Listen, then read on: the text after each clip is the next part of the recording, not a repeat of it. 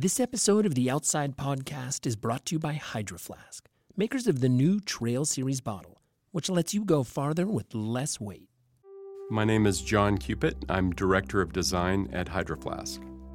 John led one of the teams designing the Trail Series. Step one in their process was talking to customers to see what they wanted in a new bottle made specifically for hiking and backcountry adventures.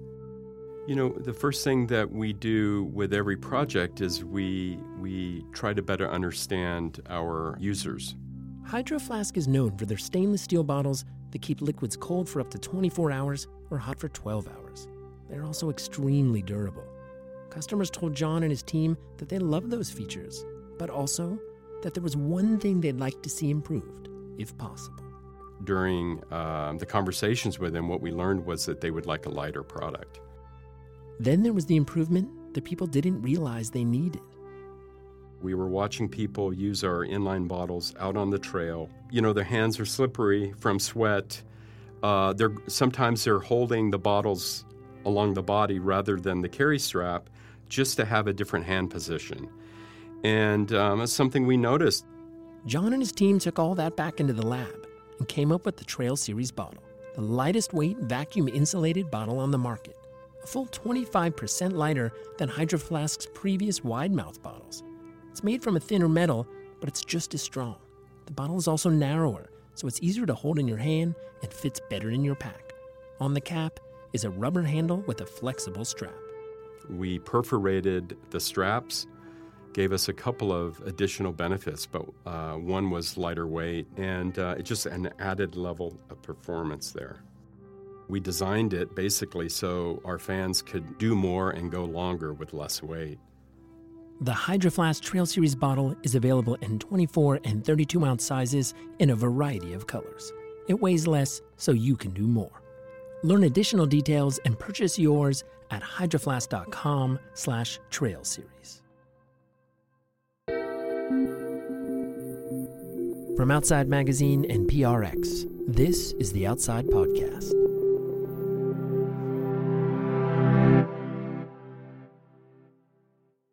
So, it's August, which for me means one thing. It's time to swim. Because it's hot. Because it's still summer. Because it's really fun. I find that the longer August goes on, the deeper I want to dive under the water. You get 15 or 20 feet below the surface, and it's dark and cool down there. I love it. Just the other day, I dove into a mountain lake where, under the water, there were a number of these really large submerged trees. There was this one particular giant tree that was hollowed out, creating a kind of underwater tunnel. I thought, cool, I'm going to swim through there.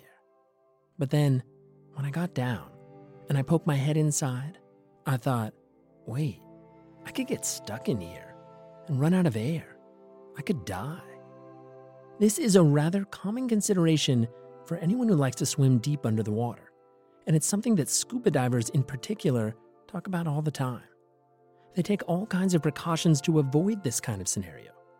But sometimes they get stuck anyway, and they die. And then there are those stories of divers who find themselves trapped somewhere between life and death in truly bizarre circumstances. 4 years ago, shortly after we launched this podcast, our former host, Peter Frick Wright, along with outside producer Robbie Carver, created an episode for our Science of Survival series that investigated one of the most incredible and perplexing scuba diving legends of all time. Today, in the spirit of diving deep underwater and coming back alive, we're going to replay that story, which I'm betting that most of you have never heard, because we were a small show back then. Here's Peter. Let's start out with Richie Kohler, a wreck diver from Massachusetts. So when you are underwater and in the shipwreck, what are you feeling? I'll give you a perfect example. Each shipwreck has its own characteristic. A shipwreck like Titanic. I made 2 submersible dives on Titanic. At 2.5 miles down, there's absolutely no light. It's pitch black.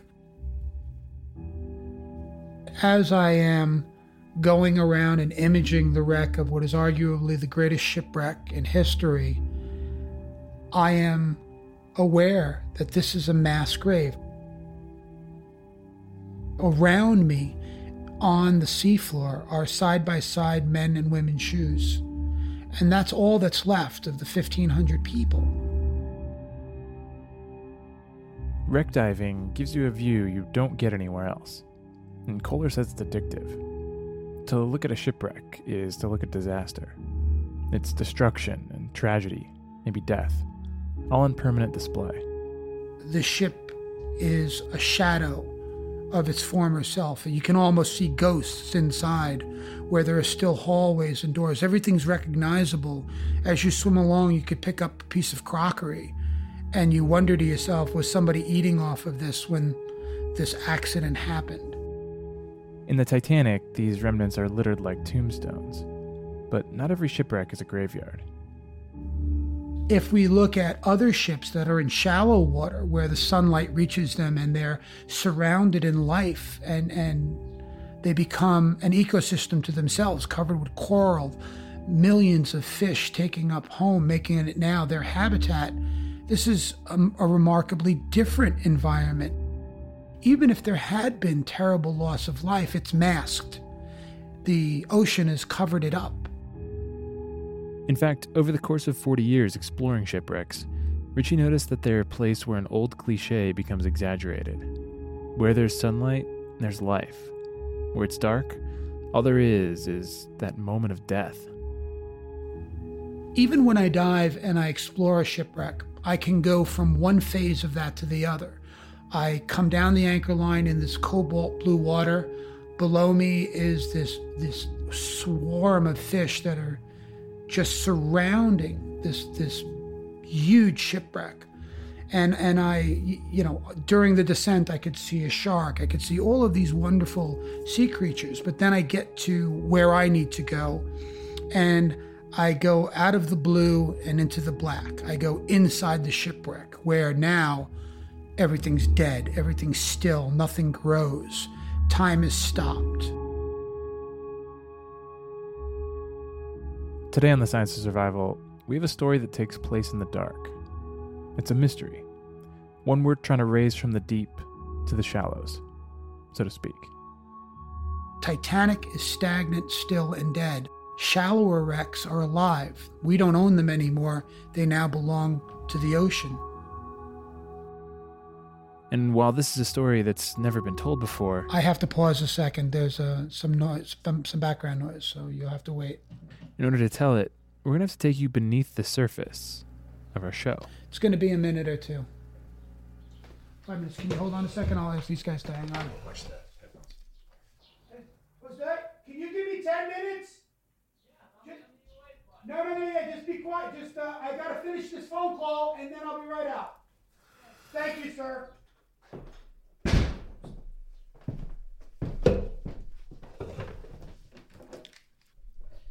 You back? Okay. So on Titanic, there is this sense of... But the story doesn't actually start with Ritchie Koehler. It starts with my co-producer, Robbie Carver, making phone calls. Please leave your name and pretending people sometimes call him Robert. We will return your call. Hi, this message is for Michael Proudfoot. My name is Robert Carver. See what I mean? But they don't. He's Robbie. Podcast series. We are looking for a specific Michael Proudfoot who was scuba diving in Baja in 1991 and had a pretty incredible... Hello? Hello, excuse me. I'm sorry, I'm not that one. Oh, you're not that one. Okay. Any chance... Let's start with what we know. We'd heard this story about a guy named Michael Proudfoot who had been exploring a shipwreck off the coast of Baja, Mexico in 1991 when his regulator, or mouthpiece, broke. It's unclear exactly what happened, but one imagines him frantically searching for an exit, his body demanding air, his vision going gray. But instead of an exit, Proudfoot found an air pocket inside the ship's galley, or kitchen. He could breathe. It bought him some time. In fact, it bought him a lot of time, because then he waited. And waited. For a full day. He waited so long he got thirsty. So he looked around and found an undisturbed tea kettle full of fresh water that he could drink. And then he waited another full day. Proudfoot was underwater for 48 hours. So he got hungry. And at some point, the story goes, he also found and ate sea urchins. And when we read this, we thought, this is one of the most incredible survival stories we've ever heard. The problem is, we can't find him. We're sorry. You have reached a number that has been disconnected or is no Our hunt for Michael Proudfoot began with an article that told a very similar story about a man named Harrison Okene. I've been saying O'Keen. Okene. I like that. I don't know. Harrison Okene is a cook who worked on a fishing boat that sank off the coast of Nigeria. The whole ship went down, and Okene was trapped. But, like Proudfoot, he found an air pocket, and he waited for more than 2 days. There's a video of his rescue. Right, so you should be walking on the ceiling, yeah? Okay. It's from the helmet cam a rescue diver was wearing. This guy was on a body recovery mission. He had already found the rest of the ship's crew. Okay. What's that? Okay. But when he grabbed Okene's hand, All right, you found one, yeah? Okene grabbed back. He's alive, he's alive. Okay, keep him there, keep him there. We reached out to Okene, but never heard back. Eventually I talked to some other radio producers who had gotten in touch with him, but he only does interviews for money, which is a big no-no in American journalism. His story was pretty much everywhere for a while. And a couple of those journalists had stumbled across the story of Michael Proudfoot, but no one had actually tracked him down. All these news outlets just sort of repeated the same details. Diving in a shipwreck, smashed regulator, tea kettle, sea urchins, 2 days. So we tried to go deeper. And there's this hyperlink on Proudfoot, and this is like the opening of the rabbit hole is right here, is that hyperlink. Searching for Proudfoot online was like walking into a hall of mirrors. His story pops up all over the place, a consistent story with no apparent source. Sometimes the details would change a little bit, but not much. We called and emailed every Michael Proudfoot we could find. At one point, I even got in touch with a former Olympic pentathlete and swimming coach in England, thinking that if anyone was comfortable enough in the water to survive 2 days, it would be him. But it wasn't. We reached out to scuba shops, scoured newspaper archives, pored over forums, and kept following rabbit holes. But no rabbit. Until we started to notice a pattern. Every so often, instead of pointing to one of the dateless blog posts, one of the hyperlinks pointed back to a scuba diving forum. It was an old one. It seemed to predate most of the blogs. And deep in the threads of that forum, there's a link back to a children's book. It's one of those elementary school textbooks with cartoony graphics, and it's called Disasters, a cross-curricular theme. And here's where I got excited because it had an Australian publisher. So maybe Proudfoot was Australian, and he had an accident on vacation that didn't make the news in Mexico, but was so incredible that they covered it in the local paper back home. Then maybe that story had made its way to the children's book author. Either way, it looked like an Australian writer had talked to him, and at the very least, we could talk to that writer. Or rather, because the time difference in Australia makes it really hard to get people on the phone during business hours, we could ask somebody else to do it for us. Oh, hi, Debbie. This is Carrie. How are you? Hi, I'm well, thanks. How are you? We reached out to Carrie Shear, a freelancer in Adelaide, Australia, and asked her to dig around a bit. She contacted RIC Publishing and talked to Debbie Hendricks, the research coordinator. Is there any way to actually get in touch with the author? Because even if he could remember, like, oh, yep, I read it in a newspaper or something like that, that might just help us. How we write our books is that we have a number of writers and they produce a book, and then there could be several different writers on the same project. So there would have been found stories. But no is the short answer. They didn't know who wrote it. So there's no telling who actually wrote that particular piece. In fact, they don't even know when it was written. So, if you could tell me, I kept trying to find the date of the release of that book, and I can't find it. It. Like when I'm looking at the book, it doesn't actually show that page where it would tell the date. No, I know, and that is very unusual. We all looked at that and went, why doesn't it have a year of publication, which is what we always put on our book. So for some reason, I don't know why it doesn't have the year of publication. And as I said... That's right. We can trace all the internet references of Michael Proudfoot to a single entry in an Australian children's book that, according to the people who published it, has no known author or date of publication.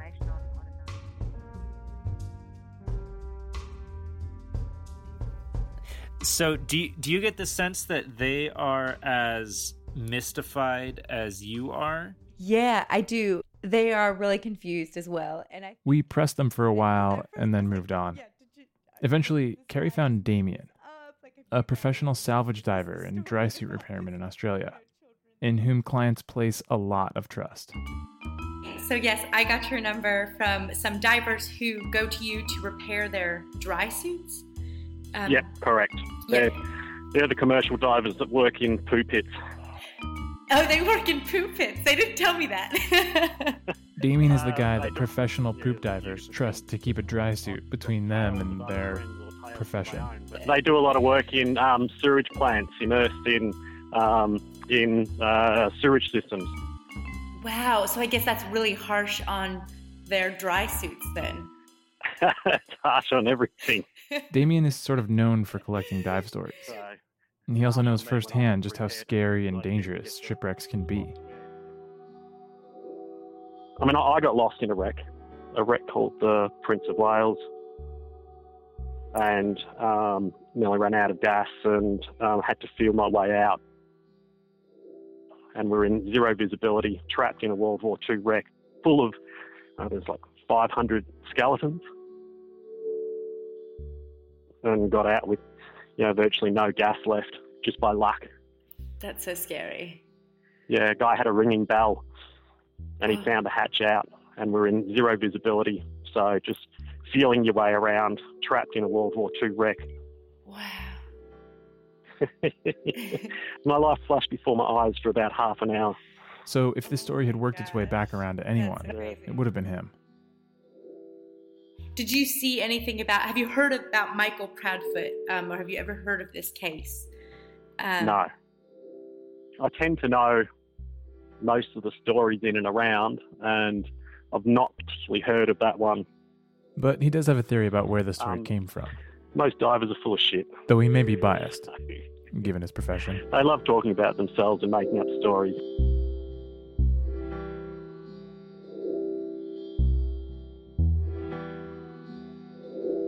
Do you remember the moment that it went from being like, we're actually going to find this guy, to, I wonder if this is even possible? Yeah, totally. For me, it was when I started cold calling Proud Feet. Despite the fact that this story had to be true because we'd read it on the internet, after Damien pointed out that divers are full of shit, we wondered if it was time for us to call bullshit on this whole story. And honestly, once we stood back from this one a little bit, it did kind of sound like the plot of a rejected Baywatch script. So we decided to change tactics. We went from searching for Michael Proudfoot to seeing if we could disprove his entire story. Based on the scraps of real info we could find, it seemed like there were 4 factors to investigate. Things that either should have killed him or that helped him survive. The air pocket he managed to find. The hypothermia he should have gotten underwater. The sea urchins he supposedly ate, and the fresh water he supposedly found in a tea kettle. Disprove any one of those factors and the whole story would collapse. We could toss it back. Which brings us back to Richie Kohler, who we heard from at the beginning of the show. 10 minutes, okay, thank you. And it turns out that this was right up his alley. Because in addition to years of wreck diving and exploring both the Titanic and its sister ship, the Britannic, Kohler was host of the History Channel show Deep Sea Detectives. He had years of experience as a professional diving sleuth. And one of the first things he pointed out was that in a shipwreck, air pockets don't last very long.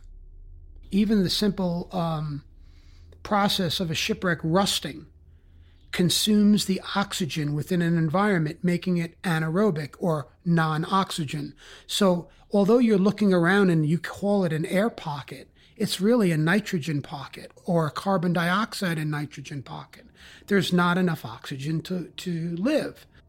Even a tiny little spot of rust will eventually react with the oxygen in the bubble. But the process can be very slow or very fast. There's no hard and fast rate of consumption here. Factors such as the coats of paint on the ship and the type of damage it sustained affect how long oxygen will last. The point is, eventually the oxygen will either leach out of the pocket or degrade to the point that you can't breathe it. Another rule taught to every scuba diver is never take your regulator out in an airspace inside a shipwreck or cave. The reason is simple. If you did that and that shipwreck had diesel fuel in it or gasoline or propane, you have no idea what the gas, you think it's air, but you have no idea, and now you're about to breathe it in. And there are many divers that have died doing exactly that, taking their regulator out thinking, wow, this is cool, but then taking a breath of something that was poisonous and or had absolutely no oxygen. So Proudfoot would have needed to have been exploring a wreck sunk recently enough that it still contained oxygen, but not already contaminated by some sort of noxious gas or poison. So that makes his situation extremely unlikely. But we already knew that. His next problem, however, is that he's brought his own poison with him. What he's going to wind up doing is eventually replacing the oxygen with carbon dioxide. And carbon dioxide is a killer. When you take a deep breath and hold it, your eventual urge to breathe doesn't come from the fact that you're running out of oxygen, but that you have too much carbon dioxide building up in your system, like garbage piling up in the trash can. You've got to take it out. If you don't exhale, CO2 starts to clog your blood. It can't take in oxygen because there's no space for it. You'll start to asphyxiate because your blood chemistry is off. Your lungs will burn. Then your diaphragm will begin to spasm uncontrollably. Trapped in a small underwater bubble, Proudfoot would have been slowly losing the ability to exhale his CO2. Every breath he took would have had just a little bit more. He'd have had to breathe faster to get rid of it, which would increase the CO2 levels in the bubble. It's a positive feedback loop. When his air pocket hit 4% CO2, he'd begin to hyperventilate. And what happens is he'll start first get a headache, and then eventually he'll pass out because the FO2, or the fraction of oxygen in that room, will fall to such a low point it won't sustain life. Even with hours of oxygen still left in his bubble, he'd suffocate. So we did some math, and it turns out that in order to survive 48 hours in a shipwreck, he would need an air bubble roughly 6 feet by 8 feet by 9 feet, or about the size of a small bedroom. And there's no way an airtight pocket that large is hanging out in an upside-down ship, unless the ship is down at depth, in which case something called Boyle's Law comes into play. A little bit of science here, but every 33 feet, the atmospheric pressure or the weight of the water on you doubles. So right here at sea level, the weight of the air is 14.7 pounds on every square inch of your body, okay? If you go to 30 feet, it's double that. It's 28 feet. And every 33 feet beyond that, it doubles again. So the deeper you go, the more water pushes the same amount of air into a smaller and smaller space. Imagine I take a glass and I hold it upside down. At the surface, it's filled with air. When I bring it down to 33 feet, it would be half filled with water. It's not that the water came into the glass, it's that the air collapsed or was pressurized. It shrank, if you will. What this means is that the size of the compartment Proudfoot would have needed is relative to the depth of the shipwreck. The deeper the wreck, the smaller space that would support him for 2 days. The smaller the space, the more likely it would be to hold air. So if we give Proudfoot the benefit of the doubt and say he was a sport diver exploring at the limits of his depth, roughly 100 feet deep, we can put him in a space 3 feet by 3 feet by 6 feet, which is just a little smaller than your typical bathroom stall. So, okay, a bit more plausible. Maybe it was worth trying to track down the boat itself. The hard thing about researching shipwrecks in Baja is that there's a surf break in Baja called shipwrecks, so most everything redirects to that. There's also a whole bunch of boats that have been sunk on purpose, shipwreck diving parks, but none old enough for Proudfoot to have been in. There's also a shipwreck called the Baja California, but it sunk off the coast of Florida, so it was no help. We were still looking for a needle in a very wet haystack. But then this guy in a diving forum pointed out a way that we might be able to make the haystack smaller. This guy throws out this extra little detail. The wreck would have to weigh more than 92,448 pounds to stay down with that pocket in it. Does that make sense? So they've crunched the numbers to say that the air pocket has to contain this much air for a man to plausibly survive for 2 days, right? Well, that much air has a certain amount of buoyancy. The reason this is a big deal for us is that records of very large shipwrecks, your oil tankers and World War II vessels and what have you, are fairly easy to find. So if the ship needed to be really big to hold down a Proudfoot-sized pocket of air, we might be able to prove that there was no shipwrecks of that size sunk recently enough to contain good air off the coast of Baja at that time. It would basically debunk the whole story. So I got all excited about this because I was like 90,000 pounds, that's really, really heavy. Unfortunately, when Robbie showed me a picture of a 90,000-pound boat, all we learned is that boats are heavier than you'd think. So when you found this, you were like, oh yes, this is gonna show me exactly what type of boat this is. And now we're like, well, it's a boat. Yeah. So, to recap, we can't disprove the fact that he found an air pocket. And the size of the ship he would have been on is exactly the size that might disappear in Mexico without being reported. All we'd learned is that we were crap mythbusters. So we got a little more creative. We'll be right back.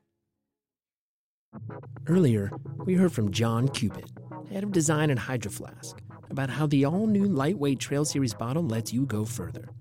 A lighter bottle was what Hydro Flask users said they wanted, but as John tells it, he wasn't sure he could deliver. I have to be proud of the fact that we could reduce the weight. That was a challenge that we didn't know we could solve at the beginning. Hydro Flask engineers tested numerous blends of professional-grade stainless steel until they found a unique mix that allowed for the thinnest possible walls of a bottle without compromising its durability or temperature retention. It was a back and forth of building lots of prototypes, testing in the lab, testing out in the trail, in the real world, taking them on hikes, seeing how they perform there. And we did lots of drop tests. We did lots of impact tests to make sure the durability was what our customers expected.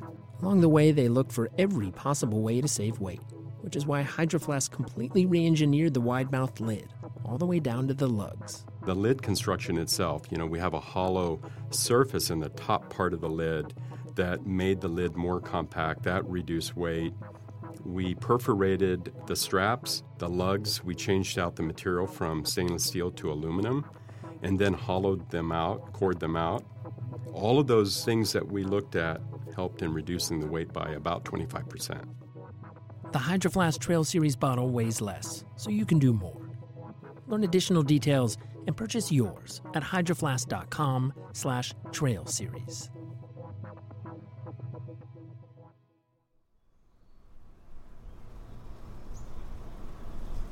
All right, Pete, you want to tell me what you're wearing? So, yes, I'm wearing a 4-3 surfing wetsuit. Okay, so after finding an air pocket, Proudfoot's next problem would have been hypothermia. Water saps heat 25 times more quickly than air. So unless Proudfoot's air pocket was big enough that he was able to get all the way out of the water, he'd have trouble maintaining his core temperature. The peak water temperature off the coast of Baja California is 67 degrees.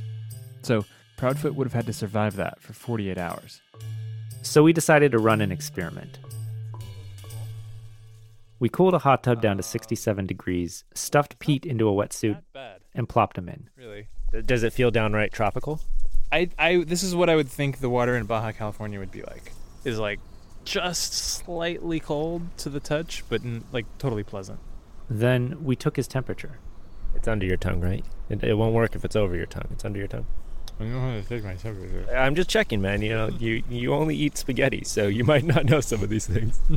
From there, we monitored the rate at which Pete's core temperature decreased, to see if he could reasonably stay alive for 48 hours without succumbing to hypothermia. I was told to pull him out if he reached 93 degrees. Why did we settle on 93 degrees exactly? Because my mom made us. She made us have a safety plan in place. I just want to make sure that you're like not going to let him go too far into this. Like you should have like a cutoff temperature, shouldn't you? I'm a math teacher. Humor me. Okay. Let's say 93. How about that? Anyway, back to the hot tub. The reality is that even tropical waters can still bring you to the brink of death. Even if the water feels warm, you're rapidly losing heat. You just don't realize it. It's called warm water hypothermia. Like the frog in the pot. Yeah, totally. You're the frog in the pot. Yeah, being cooled very slowly, so slowly that I never get out of the water. And what we found was that this frog, at least, was consistently losing his heat at a rate of 0.2 degrees every 15 minutes. We kept Pete in the cold tub for 2 hours, just to make sure. You are shaking uncontrollably. Only because I wasn't thinking about it. It's like I don't need to shake. See, I can stop anytime I want. Why don't you take your temperature right now, and then we'll probably just get you out. Now you're shivering. You can barely keep that thing in. Mm-hmm.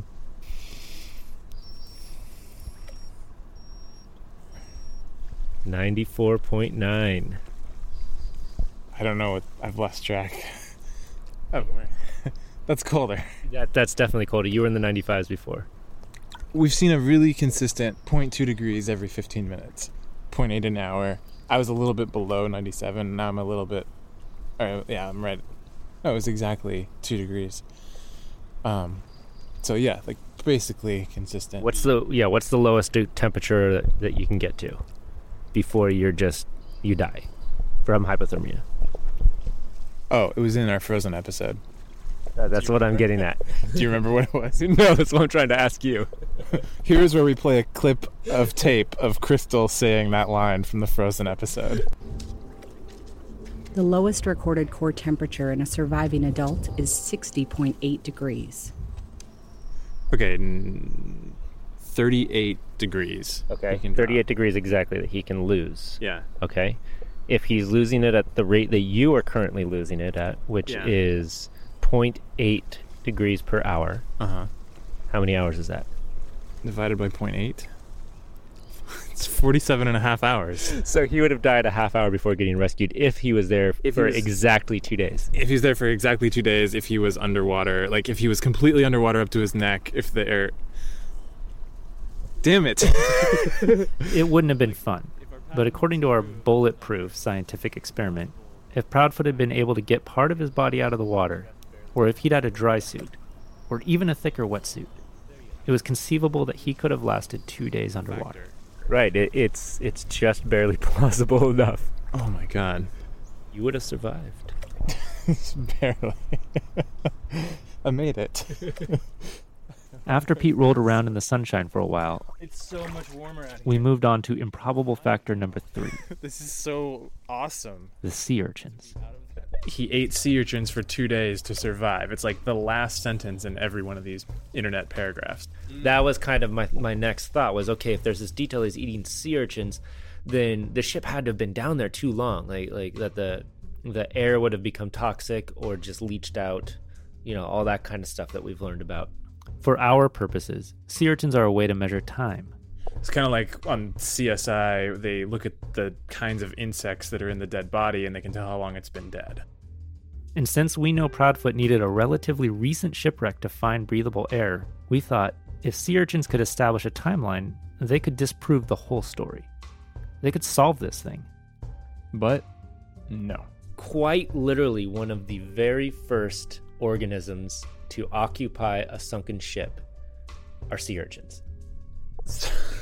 If he's going to eat anything in a ship that has been so recently sunk that it still has oxygen that's breathable, it's going to be sea urchins. Yeah. Wow. Who'd have thought, right? Yeah. Yeah, seriously. There's only one chance left to disprove Proudfoot's story. The tea kettle. Or was it a pot? or according to some sources, a tea urn, whatever that is. Here it's a pot, not a kettle. But is that the pot calling the kettle? Or... the pot calling the kettle non-existent? It's still an open container, right? Which becomes problematic in our search. When we talked to Richie Kohler, he came down hardest on this point. No ship is going to sink in such a way that a tea kettle stays upright and still contains drinkable water. When most ships sink, 90% of them always land on their side.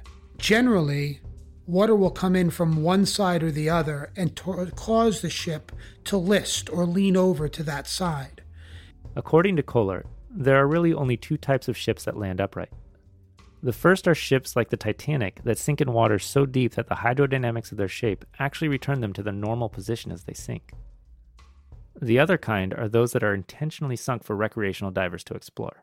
They don't want any air pockets in the ship. They cut many holes so that no air pockets would affect the buoyancy of the ship as it's sinking. They want it to sink, not necessarily rapidly, but evenly. It's implausible then that he would find an undisturbed tea kettle full of fresh water if 90% of natural shipwrecks, I guess, for lack of a better term, fall on their sides. That's absolutely correct.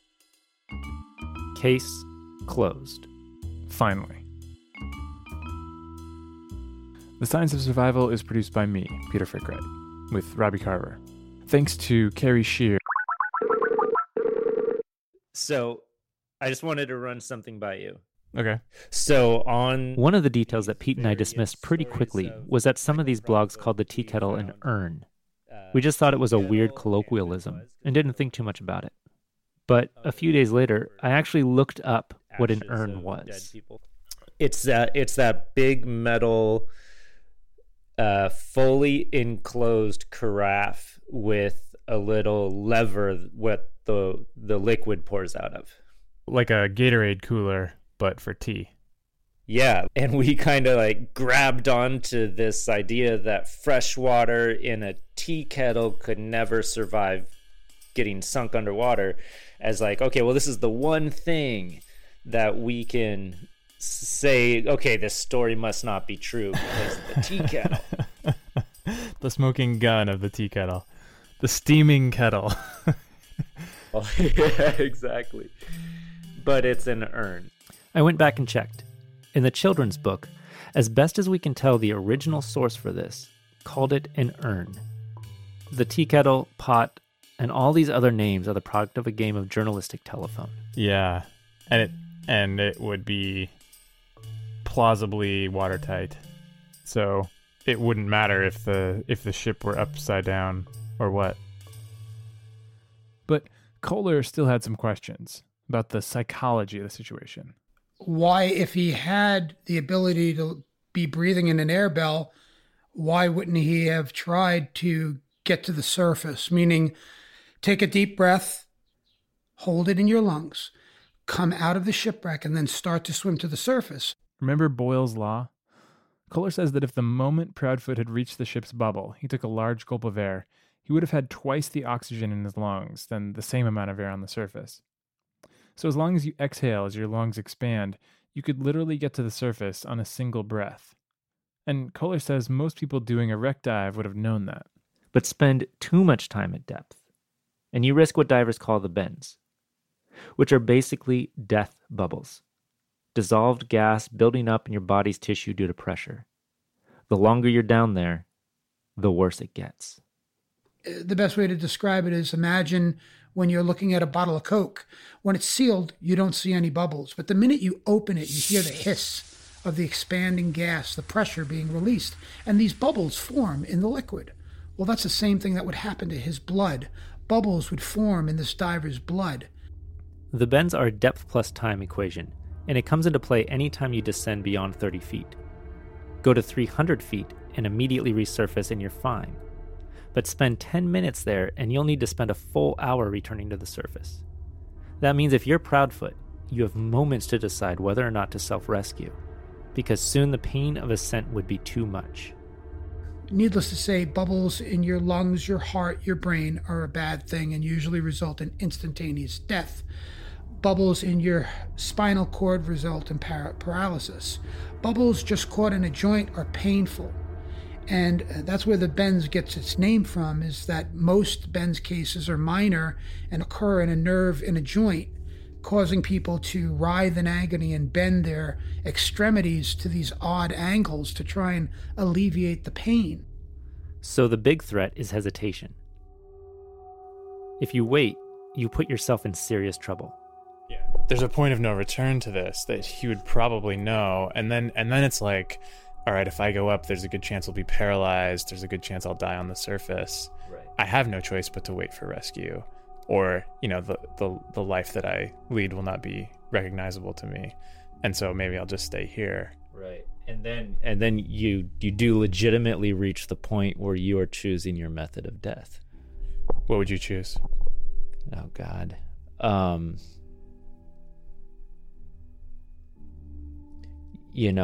If I'm being honest, I would probably stay there and hope I was rescued. Because I think, as if we're talking about having reached that point, the hope of being rescued is probably a stronger hope than the hope of surviving the math of decompression, if you know it that well. Does that make sense? But if I knew that nobody knew where I was, then I would hope that I would take the risk and swim. Yeah, I mean, I can't imagine a commercial diver or even a semi-experienced recreational diver being down there without anybody knowing. I mean, that's the first rule of anything, right? Is tell somebody where you're going, go with somebody. I mean, so if we assume that, then we assume that you get stuck, you have hope of rescue. And so you just stay put. Yeah. And so this story becomes, to me, one click more plausible. Yeah. I mean, we want to just officially myth bust this story and put a stamp on it that says, nope, fake. Yeah. Here, look at what we did. We solved this thing. Right, exactly. Here's all of the scientific reasons that this story is bunk, and we can't do that. Yeah. We cannot disprove it on scientific grounds. Yeah. But we can't prove it on journalistic grounds. Right. So that makes us magical realists? By this point, I think it's safe to say that we've unraveled this thing to the best of our abilities. As improbable as Proudfoot's story might be, it actually might hold water, or air. We can't sufficiently disprove it. And that's really annoying. Where do you think this story came from, if you had to guess? There was probably some truth to a story where someone was trapped in a shipwreck and they got out. And that could have been the guy went in the shipwreck, all of a sudden he had a problem, he started running out of air, but then he got out. And that happens. That happens. People make mistakes, but there by the grace of God, they get out. And it's possible that this story was told, then told again, and then it was he didn't get out, and then how things have the ability to grow a life of their own. In other words, the story just kept gathering details, like a shipwreck in the shallows gathers fish and plants. At a certain point, it's gathered so much new life, it barely resembles the original. You can hardly tell what the ship looked like, and there's no way to know where it came from.